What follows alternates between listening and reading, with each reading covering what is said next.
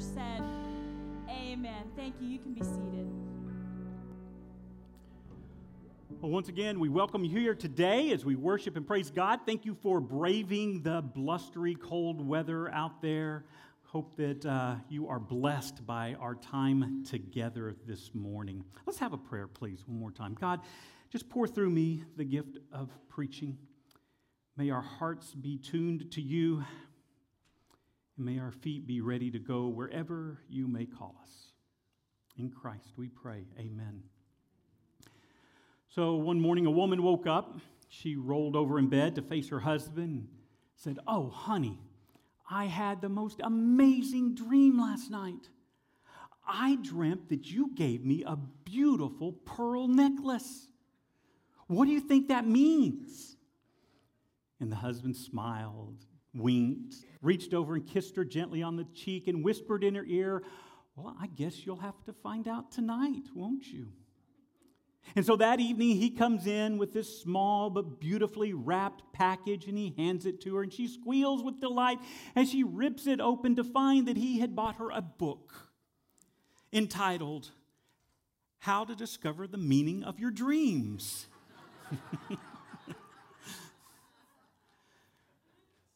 We all look for meaning, don't we? Meaning in dreams, meaning in events, purpose, reason behind why we ask those kinds of questions about life. All of those are just simpler versions of the truly deep questions that we ask about the meaning and purpose of our lives. We want to know that we matter. We want to know that there is a purpose in our lives. We want to know that we can make a difference. Doesn't matter what age you're at, what life stage you're in right now, we are all on a quest for meaning and purpose.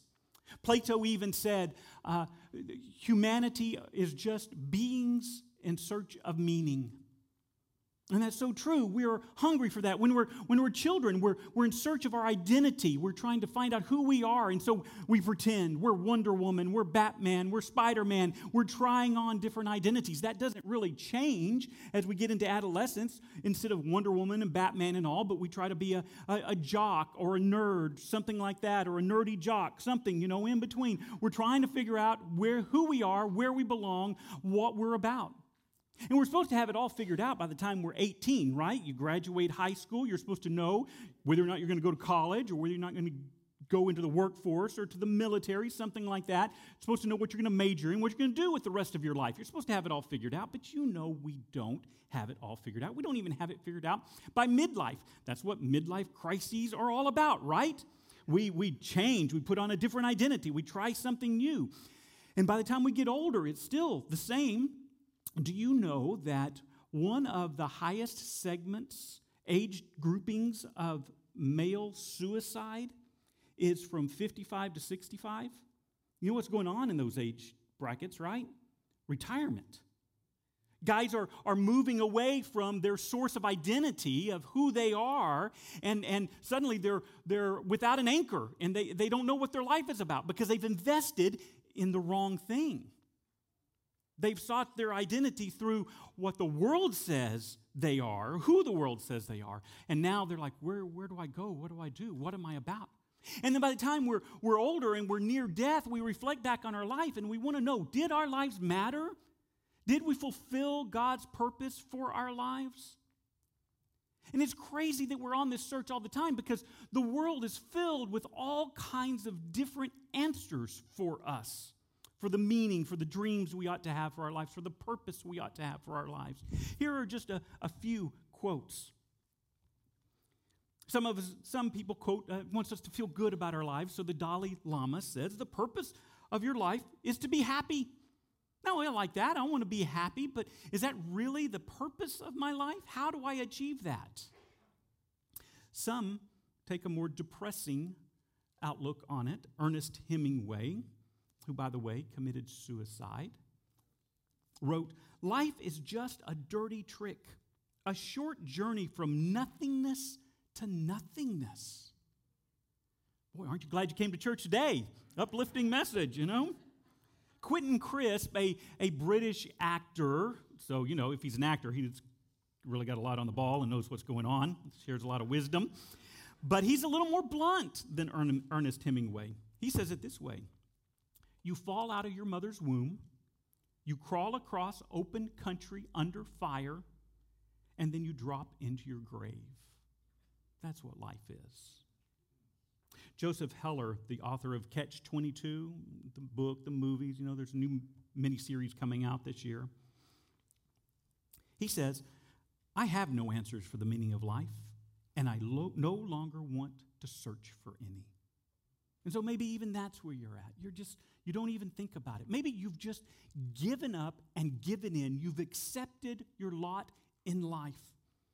But Gene Apple says, he's a pastor, and he says, a life without purpose is pointless. And so it's true. Some people take a little more lighthearted approach. Albert Hubbard, philosopher, says it this way: do not take life too seriously. You're never going to get out of it alive.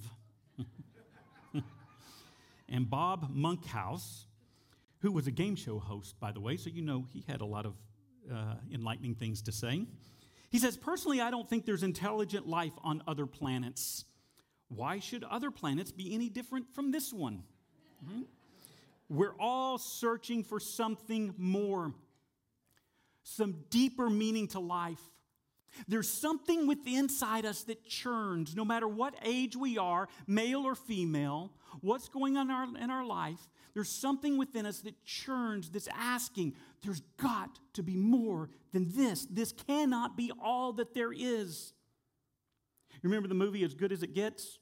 Jack Nicholson's the main character, kind of an OCD guy, and you may remember the scene. He bursts into his therapist's office demanding an appointment, and even though he doesn't have one, and so they have a little exchange, and the therapist throws him out, and so he's aggravated, and as he's leaving, he's passing through the waiting room filled with people who are waiting on the therapist because they want some answers for their lives, and Nicholson stops at the door, and he pauses, and he says, what if this really is as good as it gets? And then he walks out, and the camera pans across the waiting room, and you see it on the faces, the wheels beginning to turn. What if this is it? What if this ailment that you're going through is as good as you're ever going to feel? What if this marriage that you feel trapped in is as good as it's ever going to get? What if this dead-end job that you're in is as good as it's ever going to get? We know that there's got to be something more than that. We know that kind of thinking is wrong. We hunger for something more. And so we look for those answers. And you can find answers. You can look around in society and you can see some people who've got their act together, who've made it to the top. They're at the pinnacle of the pyramid. They are successful and have a reason and a purpose for existence. And when I think about somebody like that, I think about Tom Brady. I don't even know how to explain who he is. Most of you figure it out. He's the quarterback of the New England Patriots, the most successful football team in NFL history, arguably perhaps the most successful football player Tom Brady is. He's one of the wealthiest guys in the world. I won't even make in 10 lifetimes what he makes in a single season as he plays. He's got more money than he'll ever be able to spend. He was voted by People magazine as one of the most beautiful people in the world. He has a supermodel, literally a supermodel, for a wife. He's quarterbacking the most successful NFL team. So he's at the pinnacle. He's successful. And kind of as I think about it, it dawns on me, he and I have got a lot in common. I'm kind of hurt that you laugh at that. I mean, other than the looks and the money and the fame and the fortune and the success, he and I both have beautiful wives. Yeah. I don't even think Mimi's here, so she's back teaching the youth group. She didn't hear that. So y'all can tell her that I said that, please. But even Tom Brady has that churning within him. After his third Super Bowl win, he did an interview with 60 Minutes, and here's what he confessed. Let's watch.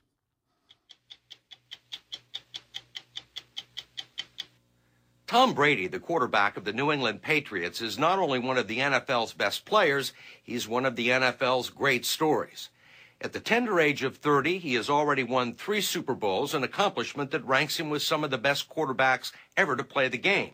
And he's having one of the greatest seasons in pro football history. When we first reported on him back in 2005, he seemed underrated and almost overlooked. He doesn't have the arm of Peyton Manning, and he doesn't have tattoos, and he doesn't take steroids, and he's never held out for more money. All he knows how to do is win. This is what you always wanted. You're right. You're right. It has. And I didn't think it came with all the other baggage, though.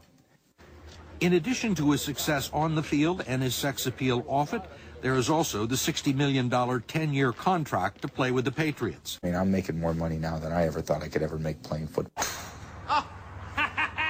But with all that money, fame, and career accomplishments, we were surprised to hear this from him.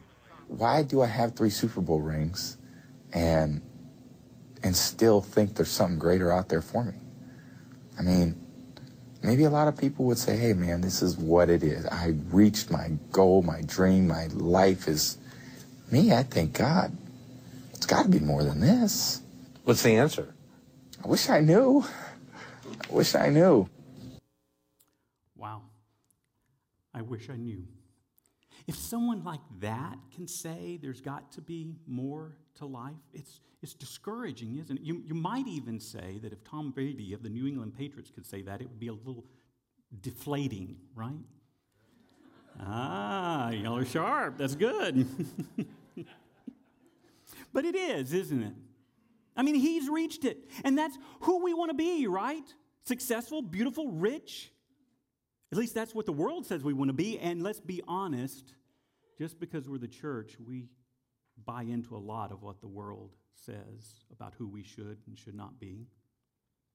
Jim Carrey, of all people, actor, comedian, he gets it pretty close. He says, I think everybody should get rich and famous and do everything they ever dreamed of so they can see that it's not the answer. He's right. Now, you know, there is someone in the world who has done far more than Tom Brady, a lot more than Jim Carrey, who experienced so much more of what the world has to offer and discovered that it does not add up to what they had hoped it would be. But in the end, King Solomon discovered something very valuable for us today. Now, you're familiar with the name Solomon, probably. He's the son of David. He was the 3rd king of Israel. At the time of his life, he was the richest person that ever existed. Nations would bring ships of gold and silver and herbs and spices and all kinds of exotic things to him. People from all over the world, kings and queens, would travel to just sit at his feet to learn from his wisdom and his knowledge. He was the richest man. He enjoyed lots of sex, honestly. He had 700 wives, 1,000 concubines, and he said, I tried it all. I looked for every enjoyment there was in life, whether it was money, sex, or influence and power and knowledge. And here's what he said in verse 2 of Ecclesiastes chapter 1. Think of Ecclesiastes as his journal about his quest for meaning and significance in life. He says this, it's meaningless. Meaningless, says the teacher, utterly meaningless. Everything is meaningless. And then just a few verses later, toward the end of the chapter, he says this, I've seen all the things that are done under the sun. All of them are meaningless, a chasing after the wind. Have you ever tried to capture the wind? It's silly. It's impossible. We know that. We're trying to grasp it, get a hold of it, get a handle on it. Well, Solomon says, when we pursue the things of this world like that, when we use the wisdom of the world like this, that is just a chasing after the wind. We're always going to end up empty-handed. It's never going to be fulfilling. It's never going to satisfy the dream that God has placed within our hearts. I like the way Drew Sherman reflects on Solomon. He says it this way, riches, power, sex, knowledge. People give their whole lives for these things. Families are sacrificed for these. Marriages are forfeited for the sake of these things. Little boys are left on little league fields parentless for the sake of these things. Little girls are left in empty dance halls because of the quest for these pursuits. We do that. We sacrifice so much on the altar of meaning and purpose and significance. The trouble is, we've sold ourselves short. We're pursuing the wrong things. We've become satisfied with the wrong dream. God has something greater in store for us, something much more significant. But we tend to stop dreaming big when we start feeling trapped by something small. And believe it or not, the things of this world are small. God has something much bigger in store for us. By the time Solomon gets to the end of his journal in Ecclesiastes chapter 12, he summarizes in a single sentence. He doesn't unpack it. He doesn't explain it. He just kind of leaves it hanging out there for us as he closes off his journal for us to contemplate and think about. He gets to the answer that matters. And this is what he says.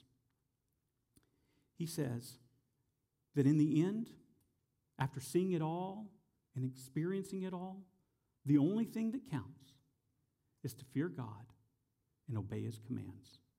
For this is the whole duty of humanity. Now, I know this is church, and so that sounds pretty churchy. In fact, it probably causes us to bristle our back just a little bit. I mean, fear God.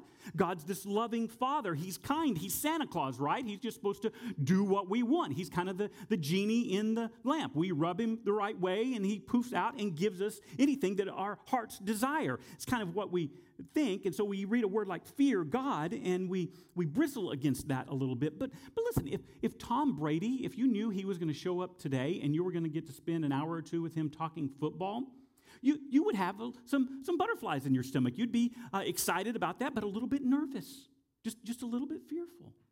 And I don't care how you feel about him, but if Donald Trump was to be coming here today, President of the United States, and you were going to spend some time with him, you would be a little nervous. You would be a little fearful, a little apprehensive. Just if nothing else, for the respect of the office that is there. And so Solomon says, fear God. God, the one who planted the original dream in your heart. God, the one who dreamed you up. God, the Father who dreamed up the greatest galaxies that are out there, billions and billions of them, as vast and expansive as they are. And he dreamed up even the smallest little insignificant creature, amoeba, that you can imagine. And he dreamed up everything in between, and God dreamed of you. You are part of God's dream, part of his eternal plan. He has a desire for you, a desire that he places within your heart. It's that thing that stirs within us that says there's got to be something more. In Ecclesiastes chapter 3, Solomon says it like this. He says, God has planted eternity in our hearts. But even so, people cannot see the whole scope of God's work from beginning to end. What he means by this is God has planted something within you, but there's a hunger that you cannot satisfy on your own. We can think we got a hold of it, but God is so much bigger, so much vaster than anything we can ask, seek, or imagine. His dreams, his plans that he places within us, that sense of eternity, that longing for something more that has got to be better, is so much deeper and bigger than anything that we can even begin to comprehend. That is hard for us to fathom. But that's what God has in store for you. Here's how the Apostle Paul said it back in the New Testament in Ephesians chapter 3.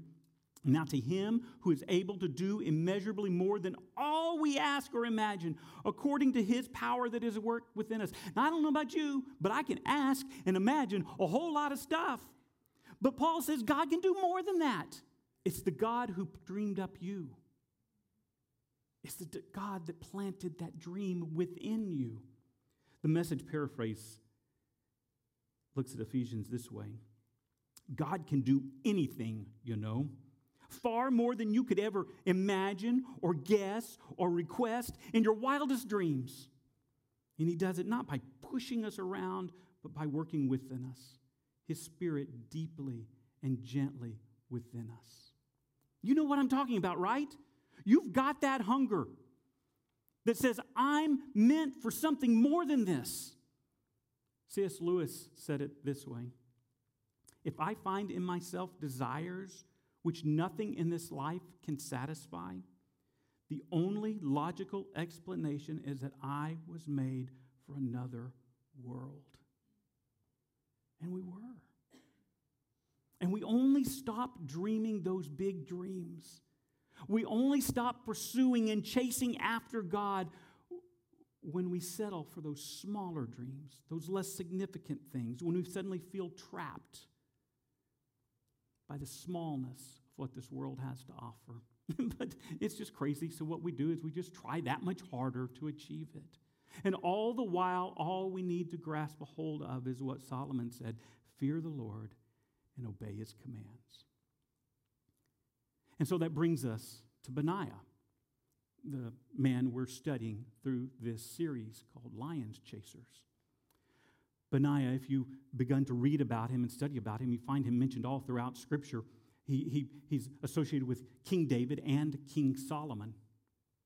Benaiah means God made, or God is making.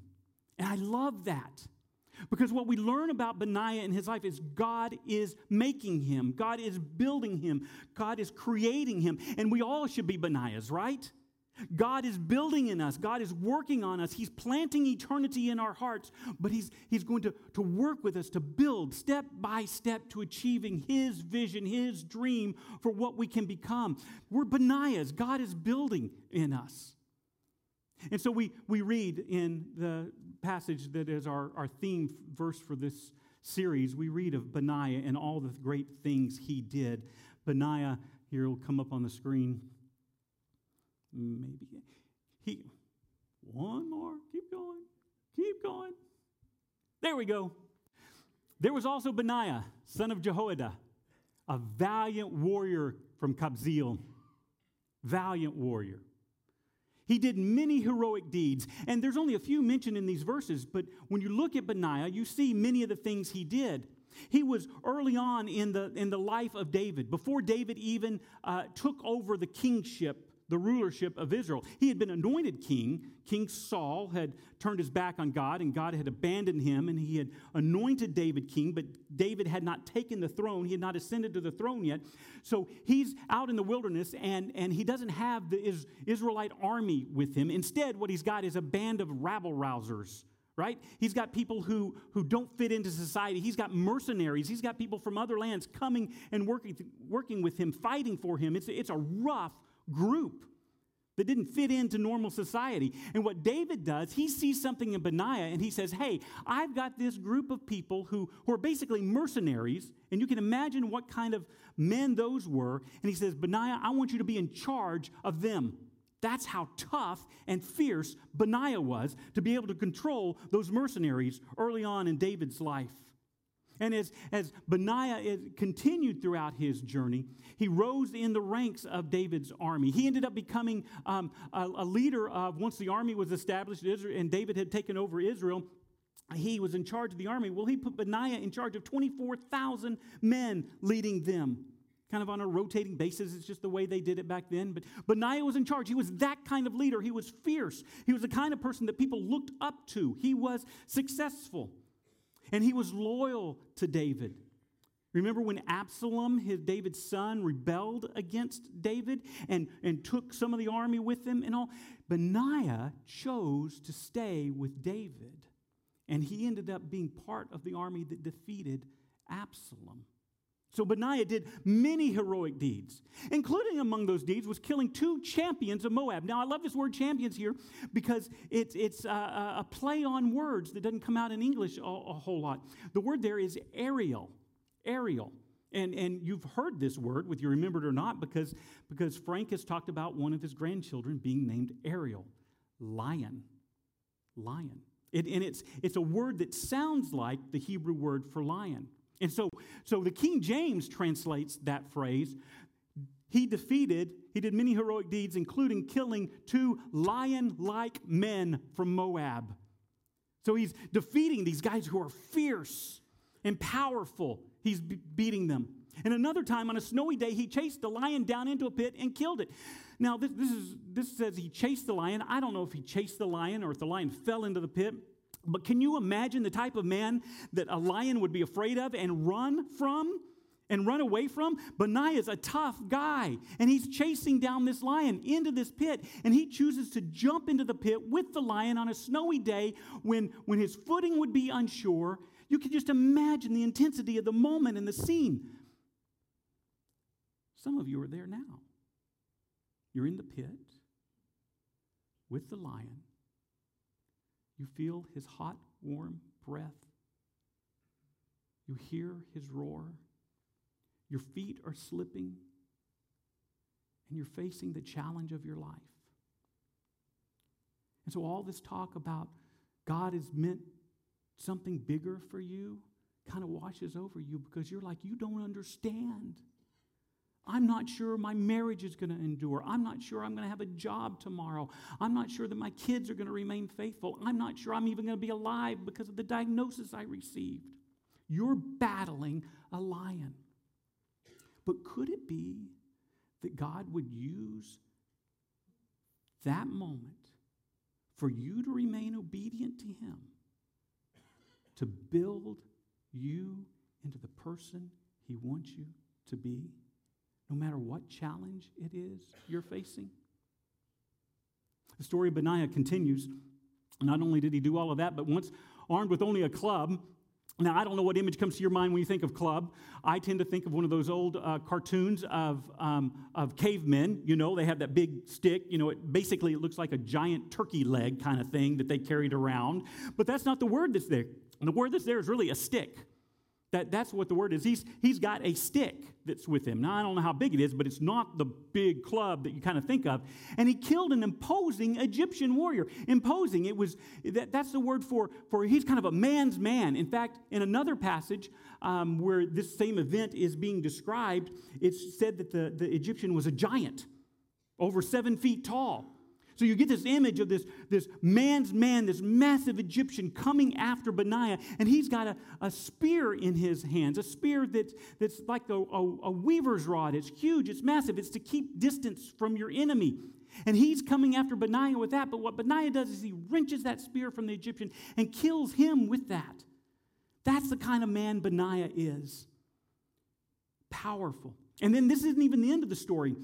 Because when you follow Benaiah's life further, you find that when David's about to die, he's already said Solomon was going to be the next king, but one of Solomon's half-brothers doesn't like that, and so he rebels, and he starts a revolution and gathers some of the Israeli army with him to fight David and Solomon so that he can take the kingdom. But again, Benaiah stays faithful, and he aligns himself with Solomon, and Benaiah ends up killing Solomon's half-brother and the leader of the army. He ends up being victorious, and so Solomon makes him leader of the entire army of Israel. I mean, Solomon is at the peak, second in command of the nation. Now, I don't know if that was his dream all along. You know, one day I'm going to be the leader of the army of Israel. But what I do know is that Benaiah stayed faithful time in, time again. He fought the fights that were before him so that he could pursue the dream that God had laid in his heart. So what does all this mean? Let's very quickly begin to apply this. 2 things to grasp a hold and to kind of think of. Great dreams begin in the heart of God. Whatever dream He's placed in you, whatever sense of eternity that is in your heart, is there because God has placed that dream. I remember when, in fact, I shared last week, before I came on staff here, I was working as a project manager at a software company. And I knew nothing about project management, and I knew nothing about software. But somehow I got that job working as a project manager at a software company. And they were hoping to build the project management division of the company into a service that they could offer their clients. And so we were working toward that. Well, after I'd been there a while, they hired a real project manager, someone who actually knew what they were doing and could do it well. And I got a little nervous about that. I was like, well, if y'all are hiring him, does that mean like I'm out? And the owner of the company's like, no, you're doing exactly what we need you to do. Just keep doing it. Do a little more of it. You're fine. We're just expanding. It's great. You're okay. Well, after about a year, they fired the guy. And I got even more nervous than I was when they hired the guy. I was like, well, they fired him. Who knows what he's doing? Am I next? What's going to happen with me? So I talked to the owner of the company. He says, no, you're fine. You're doing exactly what we want you to do. He wasn't living up to the standard, but you are. You're good. Just keep doing it. And he meant that to encourage me, but that time something changed within me, honestly. Because it occurred to me, like, if I can do this job and not really think about it, and I'm end up good enough to keep around and all that, and it's fairly easy to do and all this, then man, I was made for something more than this. I want a challenge. And so I began to pray a very dangerous prayer. I began to pray, God, let me do something where I have to fall to my knees. Let me do something that the only way it can be done is if you do it through me. I'm meant for something more than this. Let me do that. And that's when he brought me to Lighthouse. Oh, there you go. Maybe God has you right where he needs you. Because I think I needed that time at that company to heal and to grow and to mature and to come to that point. Maybe the lion that you're facing is exactly the lion God has placed in your life to grow you and build you. Or maybe it's not a lion that God has placed there at all. Maybe Satan has placed it there, but God can use that to build you and grow you. He's got something more in store for you because you're part of the answer to his dream. And then the second part of this is that not only does God place the desires in our heart and does his dreams become our dreams, but God uses us in amazing, powerful ways by setting us a destiny. And a destiny that he has placed for us is determined by whether or not we seize our God-given opportunities. God has something in store for you, but it's up to you to pursue it. I mean, after all, when Jesus was with that woman caught in adultery and the disciples were away and he spent all that time with them, with her, not the woman caught in adultery, but the Samaritan woman, the disciples come back and they're bringing lunch to him and they say, "Here, Jesus, eat." And Jesus says, "I'm not hungry." And they say, "How can you not be hungry? It's been a long time since you ate." And he says, "Don't you understand? My food is to do the will of my Father." To do the will of my Father. And later on, Jesus tells a parable about these guys who are supposed to be obedient to their master. And what Jesus says the master says to the ones who do right, he says, "Well done, good and faithful servant." Well done. What are you pursuing? What are you doing? Jesus did not say, well thought out, well planned, well strategized, well thought through, well dreamed up. No, he says, well done. Jesus calls us to do something, to pursue that dream, that hunger that's in you, that discomfort that's in you, that longing for something more in you is God's Holy Spirit tapping on your heart saying, wake up, pursue me, chase me, obey me. God has placed a dream in your heart to choose a bigger life. Mark Batterson says it this way: seeing and seizing opportunities is an overlooked and underappreciated dimension of spiritual maturity. Every day is filled with countless God-ordained opportunities. Not a day goes by that we don't have an opportunity to love, an opportunity to serve, an opportunity to give, an opportunity to learn. But there's a catch. Most of us want our opportunities nicely packaged and presented to us as gifts we simply have to unwrap. We want our lions stuffed or caged or cooked medium well and served on a silver platter. But opportunities typically present themselves at the most inopportune time in the most inopportune place. The two Moabites didn't schedule an appointment with Benaiah's assistant. The Egyptian didn't knock on the door. He knocked down the door. The lion didn't roll over and play dead. Here's the great irony about opportunities. They usually come disguised as insurmountable problems. They look like 500-pound lions that want to eat you for lunch. To the average person, the circumstances presented to Benaiah were problems to run away from, not opportunities to be seized. But Benaiah didn't see a 500-pound problem. He saw a lion skin hanging in his tent. Lion chasers are the kind of people who rise to the occasion. Lion chasers are the kind of people who refuse to be intimidated by Moabites. Lion chasers play to win. They fight for what they believe in. They don't live life sitting back on their heels. They live life on the tips of their toes, waiting to see what God is going to do next. And I think God has got something next in store for us. So let me go out on a limb just a little bit. I've been fired from a church before. I can do it again, Frank has been sick a long time. And God has walked with him through that journey. And God has begun to heal him through that journey and bring him back to us. But more than a physical journey, I want to bet that Frank's been on a spiritual journey. I think God is doing something. He's got Frank in a pit with a lion. And Frank's being faithful through that. And God is implanting in him a vision, a dream, a hope of what Lighthouse can become and be.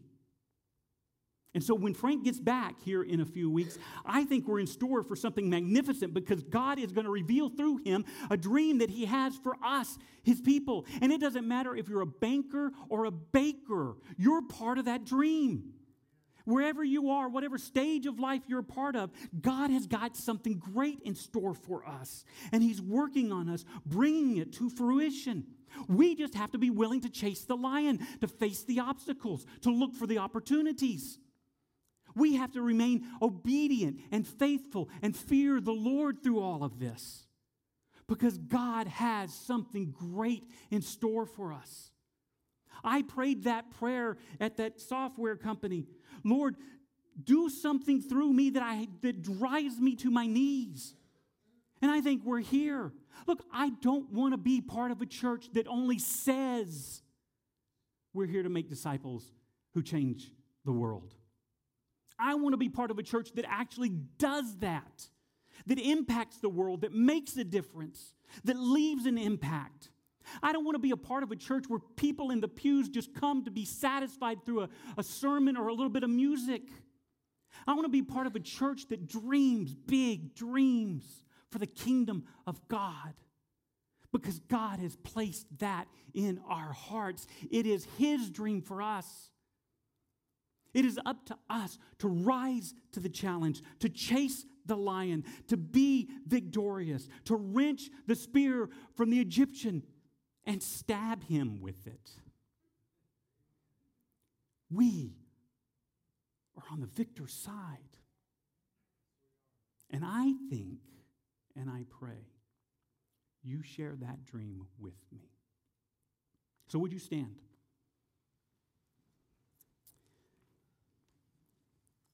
And would you receive these same words of blessing? Now, don't get excited. Church is not over yet. But you don't get to go home right now. Set God-sized goals. Pursue God-given passions. Go after a dream that is destined to fail without divine intervention. Stop pointing out problems and become part of the solution. Stop repeating the past and start creating the future. Face your fears. Fight for your dreams. Grab opportunity by the mane and don't let go. Live like today is the first day and the last day of your life. Don't let what's wrong with you keep you from worshiping what's right with God. Don't let fear dictate your decisions. Burn sinful bridges. Blaze new trails.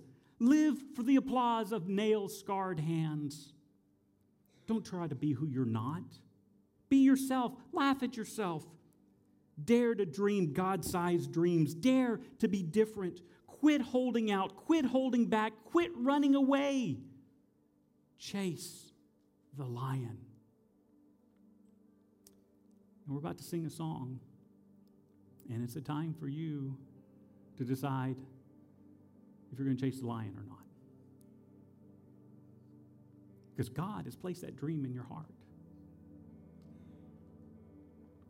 It's just whether or not you're going to let the fear of the beast overcome you, or you're going to let the love of God overcome you. It's all up to you to choose, because God is the answer. So, you can come and kneel at the altar. You can come and respond. I'll be standing up here if you'd like to pray with someone. Or you can stay right where you're at and do business with the God, or you could stay right where you're at and do nothing. But they don't write stories of those who tremble in fear and run away. God wants to write the story of your life as being a lion chaser. So let's run after the lion.